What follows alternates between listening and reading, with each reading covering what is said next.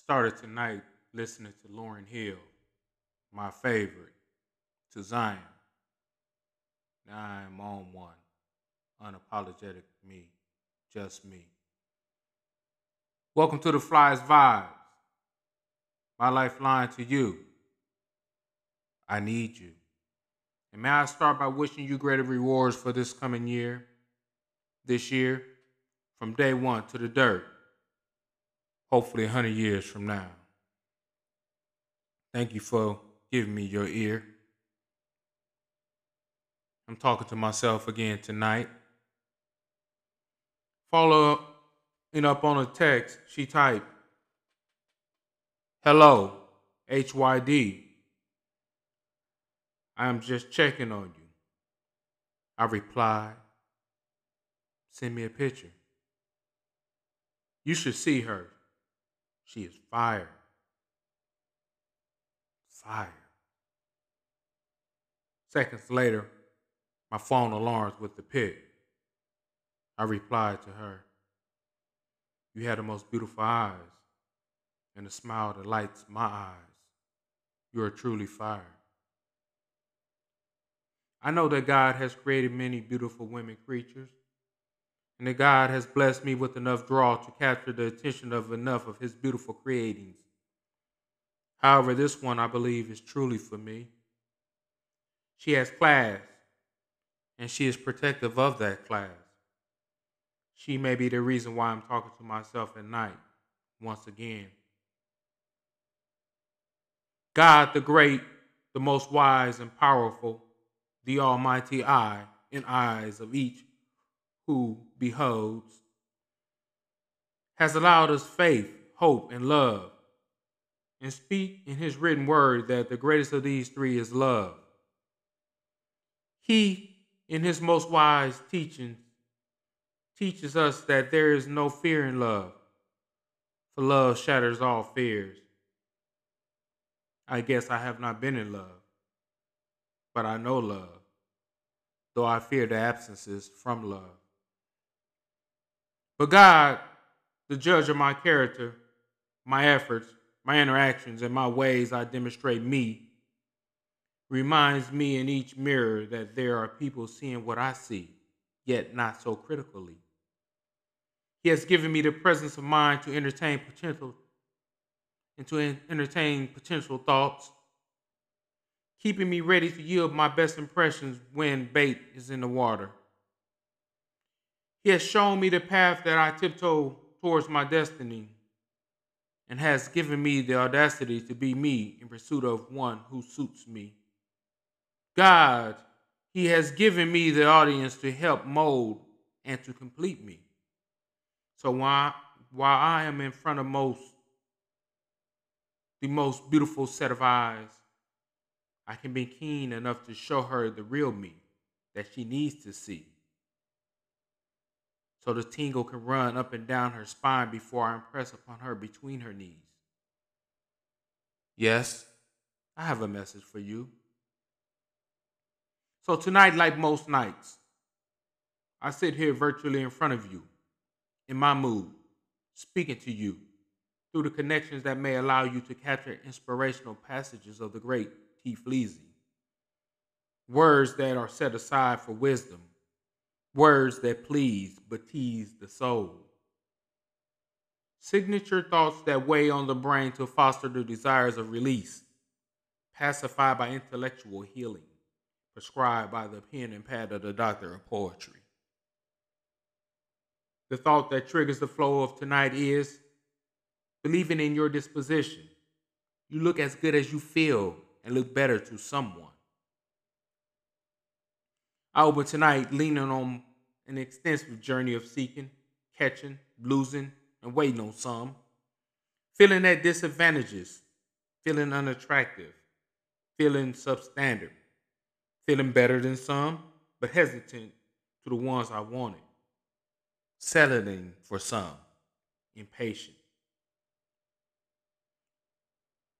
Pulling from the wise fourth Kyler, birthed through a poem, I too hear my own pain within and rely on my audience to assist me with turning my joy and pain into worthy work to decorate pages.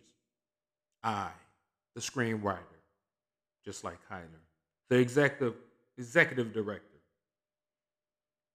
who with a keen eyesight in mind formed such product and productions as these which I have done to you alone in the dark, swallowing my emotions from memories. Tonight we sip on wine again. Happy New Year. For wine is calming, classy, and highly influential to the mood for two to engage in conversations. Castello di Amorosa's La Fantasia, Napa Valley's Italian style Frisian, soft sparkling wine which is naturally sweet with bright aromas of summer strawberry, pomegranate, and wild berries lead to juicy flavors of black raspberry and plum with a lively mouthfeel and refreshing finish. An excellent sip. Tonight's stick, celebrating with Alec Bradley's Secret Corojo, a smooth and slow burn yielding flavors of coffee, natural tobacco, bacon spice, and sweet earth. And of course, tonight a tea light and candle. The mood for romance set by the mood makers of Stash Candles, candle entitled Boss Life. Another great scent crafted from the hands of the mood manager of Stash Candles, www.stashcandleco.com, or text STASH to 31996 and tell her that I sent you for Boss Life, so you can relax to a sparkling bouquet of pomegranate, peach, apple, and roses combined with sparkling citrus notes that create a sensation of champagne-like bubbles, fitting for the new year. And like always, if the environment does not allow for the room to be filled with smoke, how about heating up an oven and blend in the whimsical smell of some fresh cookies? And the color for tonight is regal purple, that color of royalty, that key piece in the game, good enough to be in the midst of other pieces, but great enough to be the dominant piece, boldly making statements. Purple is said to be somewhat intimidating, embodying strength, prestige, and ability. Grand. Me. Hello. Happy New Year.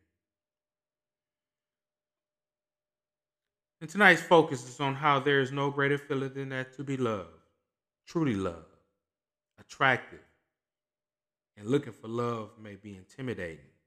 Purple. However, you are strong enough to play. Purple. Admired enough to gain attention. Purple. And you have exactly what it takes in a range of shades of purple.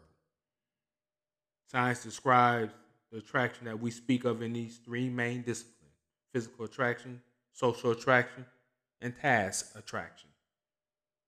Physical attraction involves being attracted to or showing interest in for pleasure based on the physical looks of a person. Social attraction is when we're attracted to someone based on their personalities. And everywhere I sometimes win. And task involves being attracted to someone based on their abilities, power, prestige, honor, sportsmanship.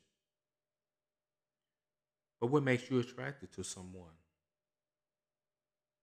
The rules of attraction are said to be complex, influenced by a range of elements: appearance, smell, the paramonophenomenon, behavior, experience. However, sometimes the game of love comes down to one of the most basic factors: how close someone is to you, proximity. For years, research have shown that we are simply attracted to those individuals who we may see on a regular basis. That coworker of yours, one that you may not pay much attention to when you first started working at the place, but later there's something screw on you. Now you find yourself attracted to that person. Could be smell.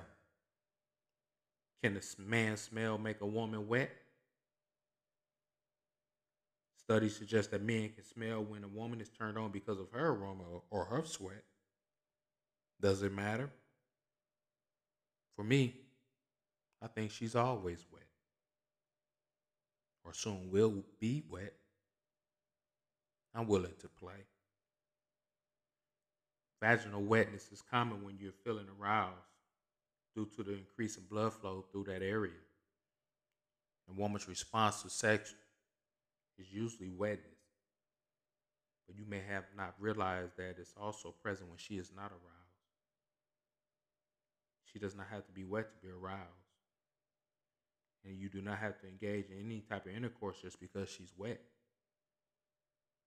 But I can't get my mind off the thought of her being wet. Love and sex suggest that a girl wants to be the best sex that she may have ever had. She wants to be better than all the girls that you may have had. And she wants no one to be able to ever make you feel the way that she makes you feel. So, fellas, when you with your girl, you got to make her believe this. Work it in by the way you talk to her. Pillow talk, regular talk, random talk, dirty talk. Relationship expert Jesse W. advises that it's not the best strategy for us to directly stimulate a woman when in the activity of sex, meaning don't rush into dealing with the clitoris. It can be painful. She suggests that you tease the clit to maximize pleasure, applying variations of pressure according to the reaction that your girl may be showing in the sensitive moments of the stimulations. Still, I can't get my mind off her being wet. Tonight's discussion inspires me, reminds me of the poetry from the great T. Fleazy, Vivid Dreams, poem entitled Sulfur Over the Years.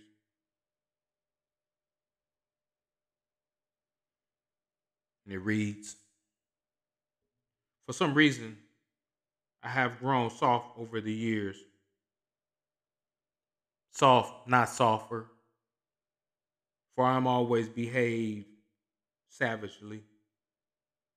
Your life in my most influential stages of wisdom has me more considerate of God's intent for living. And unlike the days when my heart was subconsciously cold, and when I stood mammothly bold, stone cold, with nothing between me, my soul, and what I cared for, what, not who, but whom. For those were the days when I took advantage of choices.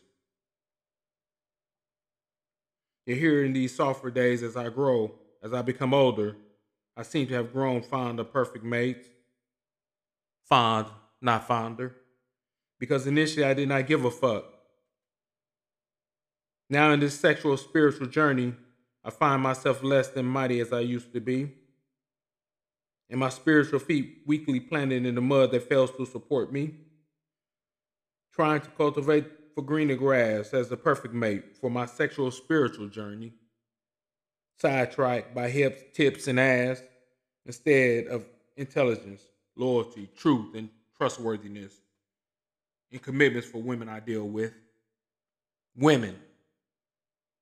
Realizing that life may have been better lived by me when I played on the sidewalks, dreaming of basketball on the garages and football on my own grass, shuffling mini skirts,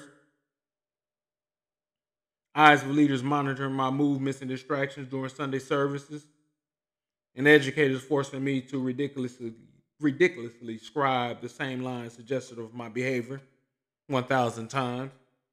I will not be disrespectful to my peers. I will not be disrespectful to my peers. What the fuck is a peer? She told me to look under that skirt. Yet somehow the teacher knew my intent was not with the chivalry or nor childishly, but curiously, and warranted before being addressed. And she knew her responsibility to instill good old fashioned godly principles in line with the curriculum and daily avocations. My testimony. Me savagely behaving as if what mattered to me is what I fucked with and gave a fuck about when I did what, not who or whom. For this was before I realized that my choice and my close connections, my strongest genetically attachments made the differences between savage, beast, or willingness to love or risk love again. Thus, here at the front door of my older days, I have decided to flip the page to where I should have been when I was in my 20s. Loyal, committed, obedient to sacrament, honorable, scholarly, influential, and dedicated. Dedicated to give understanding to those who may have traveled along my safe path, yet failed to stray to the righteous path. Right here where I find my ass, blinded by distractions.